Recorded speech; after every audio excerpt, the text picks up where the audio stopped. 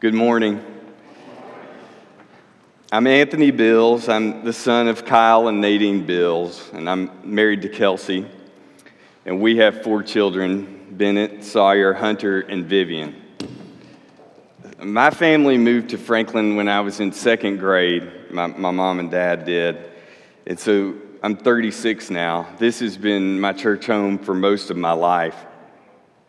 So when Keith talked about family and God's family a couple of weeks ago, it really is a message that hit home with me. As I reflected on my early memories of this place, one of my earliest memories in this room is about a man who some of you will know, but many won't, named Daryl Lanham. And he made quite an impression on me. He was our song leader here. And Mr. Lanham had a long battle with cancer. And during that time, he continued to lead singing on this stage. And so to this day, when we sing the song Glorify Thy Name, and I look at this stage, I can see him leading that song as we observe the toll that disease took on his body one week to the next. You know, I was taught in Bible class downstairs, and I remember a class when my dad taught, and he was teaching on Abraham and Isaac, and so in front of a room full of my peers and other kids, he brought me on stage as if I was on an altar and he was going to sacrifice me to demonstrate what God was instructing Abraham to do. I have been on this stage as the boy David slaying Goliath in VBS plays. I have co-starred with Ken Knopp in a Christmas play on this stage. So I was baptized by my dad back here. And I went through the youth group here, and so I remember all the fall retreats and Winterfest, the youth conferences. I remember playing tackle football at the fall retreats and being just violently tackled by Jason Dean back before he was a grandpa. I remember at Winterfest, I have been on the receiving end of a chewing out from Wayne Howell. I skipped a Devo and was not where I needed to be in Gatlinburg, and he gave me some words. I spent summers working on the Gentry farm, and when I wasn't working there, I worked around the yard and house for Miss Christine Pig. Now, during this time growing up here, there were more than a few times where this church family stepped in for my family because of my dad's health. And this church family helped with Christmas, they helped with meals, they helped with yard work, helped with moving. When my dad couldn't help me with instruction in pitching when I was in high school, he called on one of his brothers here, John McCord, who took me out to Jim Warren Park and worked with me on pitching. So then when I returned here after college, during college, Kelsey and I met here. We were engaged at the Gentry farm. Patsy and Albert did our premarital counseling. And we were married here in this room in front of some of you. And so now we've begun raising our kids here. So when I look out at you and stand here, I do see you as family. And so I've resisted calling this a sermon. I just call it me talking to family today. Most of you know that I lost my dad about 6 months ago. So this time has been a time of feeling a great void for me. And as I look around this room and reflect on the last couple of years for this church family, I recognize I'm not unique in this.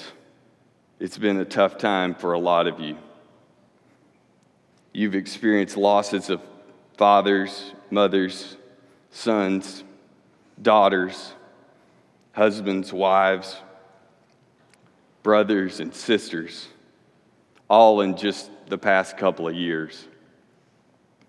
Others of you are lifting up loved ones facing health and other issues. Some of you, grandbabies who've been fighting since they were born into this world. For some of you, this time of transition in our church family over the past year has been very discouraging, and you are still feeling unsettled. And unless you've been completely off the grid, you know it seems like strife and calamity are just regular occurrences right now. In Middle Tennessee, we've had deadly floods, deadly tornadoes. We've had a bombing. We've had riots.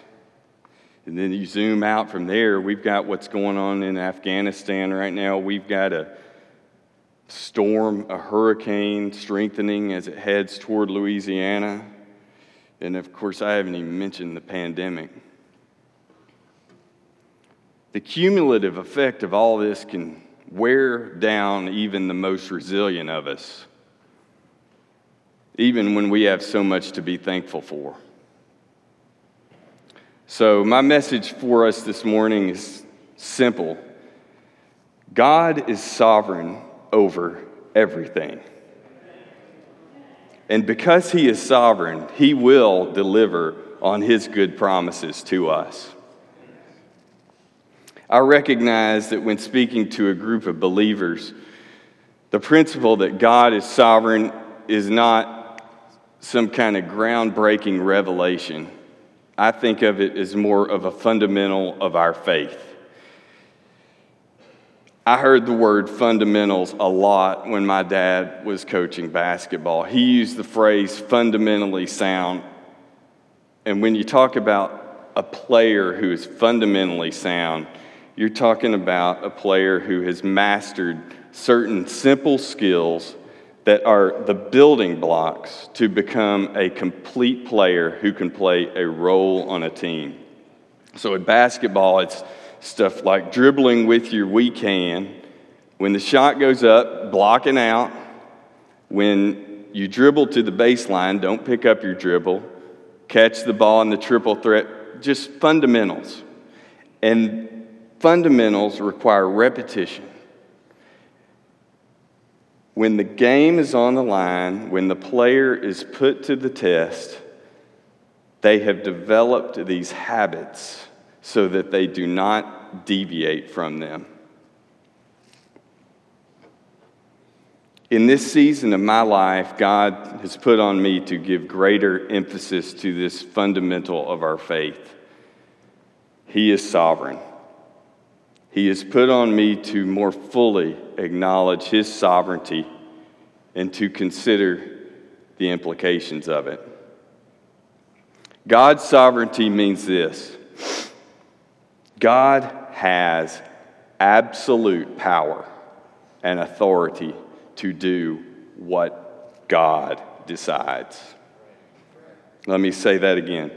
God has absolute power and authority to do what God decides. Yes, God created heaven and earth. He created the sun, moon, stars. He created man and the animals that inhabit the earth. God's power is on display in the creation story. And we can infer that as the author of creation, God has rule and authority over it. We can infer that. He did confer on man dominion over animals. So we can infer He couldn't give something He didn't already have. He had authority. But we don't really even need to speculate about God's sovereignty, His rule over creation. He made this crystal clear when He spoke to Job, who, after suffering terribly, begged God to know the meaning of his suffering. And God responded. And let's start with this. God spoke to Job out of a storm. Listen to the words of God that came out of the storm. Have you ever given orders to the morning or shown the dawn its place? What is the way to the abode of light? And where does darkness reside? Can you take them to their places? Have you entered the storehouses of the snow or seen the storehouses of the hail, which I reserve for times of trouble, for days of war and battle? Who cuts a channel for the torrents of rain and a path for the thunderstorm, to water a land where no one lives, an uninhabited desert, to satisfy a desolate wasteland and make it sprout with grass? Can you bind the chains of the Pleiades? Can you loosen Orion's belt? Can you bring forth the constellations in their seasons or lead out the bear with its cubs? Can you raise your voice to the clouds and cover yourself with a flood of water? Do you send the lightning bolts on their way? Do they report to you, "Here we are"? Who can tip over the water jars of the heavens when the dust becomes hard and the clods of earth stick together? Mr. Allen. Who provides food for the raven when its young cry out to God and wander about for lack of food? Does the eagle soar at your command, build its nest on high? Who has a claim against me that I must pay? Everything under heaven belongs to me. Maybe we can accept that God is sovereign over creation, but do you doubt that God is sovereign over the affairs of men? Let's look at one of the stories of the Old Testament, the story of a king Hezekiah who ruled over Judah in a time of trouble when the nation of Assyria, one of the most brutal, cruel, and hostile nations, was on a campaign. They had easily captured all of the fortified cities of Judah. The king of Assyria said, "I have Hezekiah trapped like a bird in a cage," as he laid siege to Jerusalem. Commentators have observed that at this moment, 2,700 years ago, the survival of Judaism was very much in jeopardy. If Jerusalem had been destroyed, we would have almost certainly seen the end of the nation of Judah. Even Hezekiah said, "This day is a day of distress, rebuke, and humiliation, for children have come to the point of birth, and there is no strength to deliver them." But God had other plans and spoke these words against the king of Assyria through the prophet Isaiah. "Whom have you been defying and ridiculing? Against whom did you raise your voice? At whom did you look with such haughty eyes? It was the Holy One of Israel. Have you not heard? I decided this long ago. Long ago I planned it, and now I am making it happen. I planned for you to crush fortified cities into heaps of rubble. That's why their people have so little power and are so frightened and confused. They're as weak as grass, as easily trampled as tender green shoots. They're like grass sprouting on a housetop, scorched before it can grow lush and tall. But I know you well, where you stay and when you come and go. I know the way you've raged against me. And because of your raging against me and your arrogance, I will put my hook in your nose and my bit in your mouth. I will make you return by the same road on which you came." 2 Kings records that God sent an angel of death upon the Assyrian army that night and killed 185,000 soldiers. The Assyrian king turned back on the road he came, and the siege of Jerusalem ended. God's absolute power and sovereignty to do his will for his people can be seen no clearer than in his covenant with Abram in Genesis. He appears to Abram and announces, "I am El Shaddai, God Almighty. This is my covenant with you. I will make you the father of a multitude of nations. I will make you extremely fruitful. Your descendants will become many nations, and kings will be among them. I will confirm my covenant with you and your descendants after you from generation to generation. This is the everlasting covenant. I will always be your God and the God of your descendants after you, and I will give you the entire land of Canaan, where you now live as a foreigner, to you and your descendants. It will be their possession forever, and I will be their God." Notice God using the words will and shall. In the law, this is called mandatory language. The law demands strict compliance when mandatory language is used. Substantial compliance halfway is not good enough. In the same way, God's covenants to Abraham will come to pass 100%, no less, not hopefully, not maybe. His covenants will come to pass 100%. Abram did not initiate this meeting. God did not ask Abram for input. He did not negotiate with Abram. He had decided his will, and he revealed it. So what do we do with this? There's a lot to take away, but today, for us right now, I offer 3 reactions. First, let's acknowledge God's power and authority to do what he decides. I think Job gives us a model of what this looks like. Listen to how Job responded after he heard God's voice from the storm. "I am unworthy. How can I reply to you? I put my hand over my mouth. I know that you can do all things. No purpose of yours can be thwarted. Surely I spoke of things I did not understand, things too wonderful for me to know." Can we say that? Do we have too tight a grip on an illusion of control?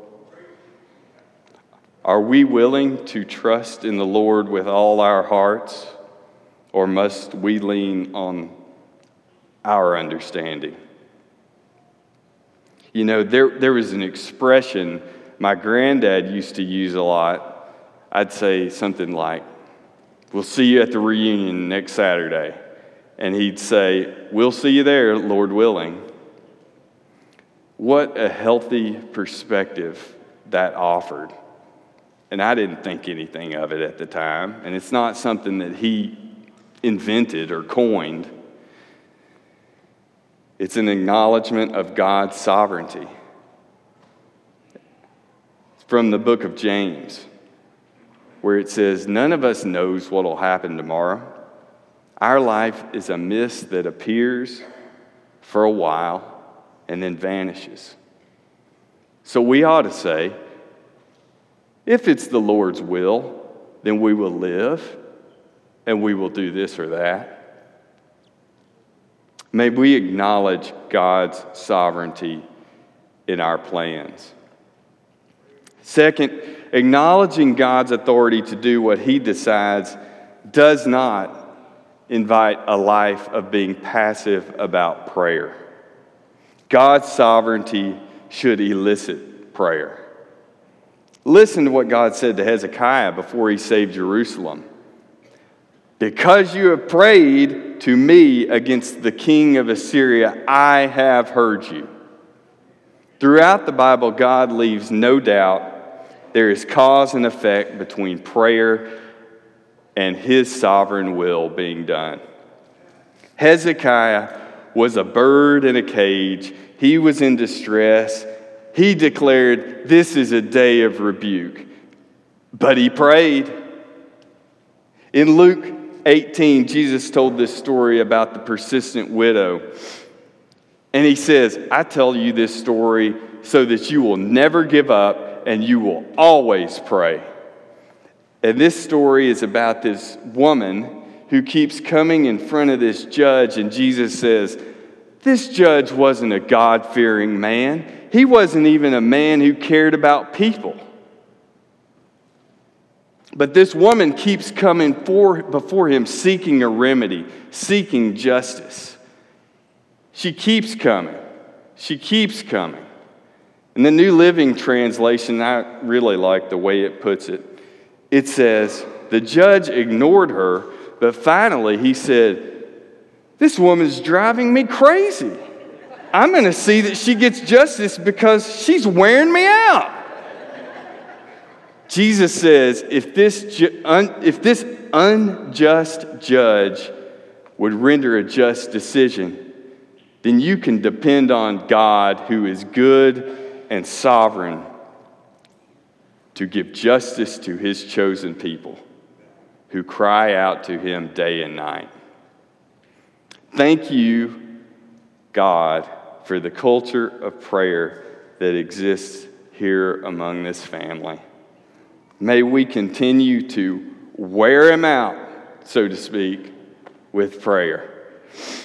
Finally, for those of us in times of sadness and struggle and pain and uncertainty, may we be comforted in our faith that the sovereign God who delivered on his covenant to Abram has made good promises to us.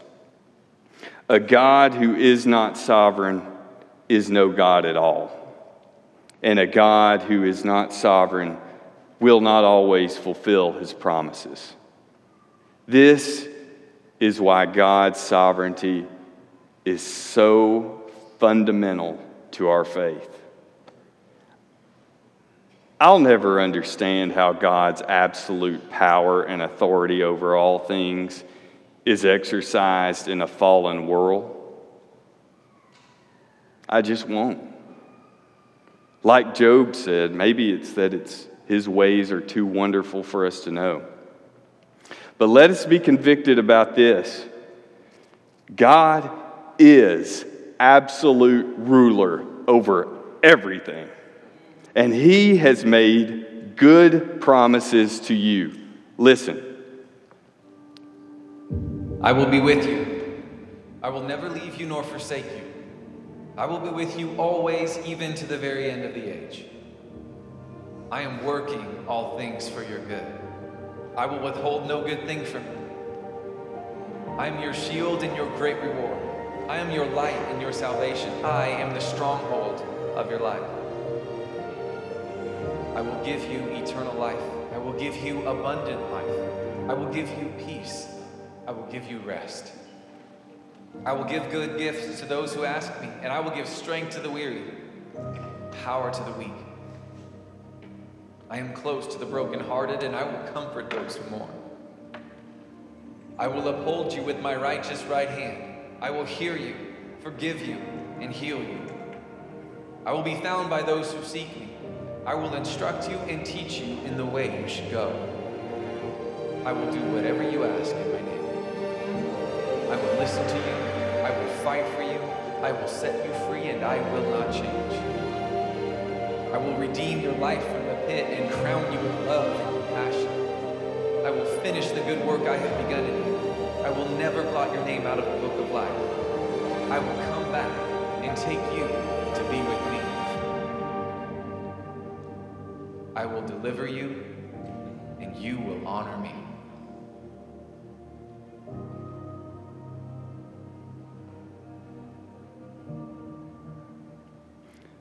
So, my church family, take comfort in these promises. Our God, who rules over everything, is for us. We are sovereign God's handiwork, which he created anew in Jesus. Therefore, no matter the circumstances, acknowledge him. Pray that his will be done. And keep doing good. Keep doing the good things he planned for you long ago.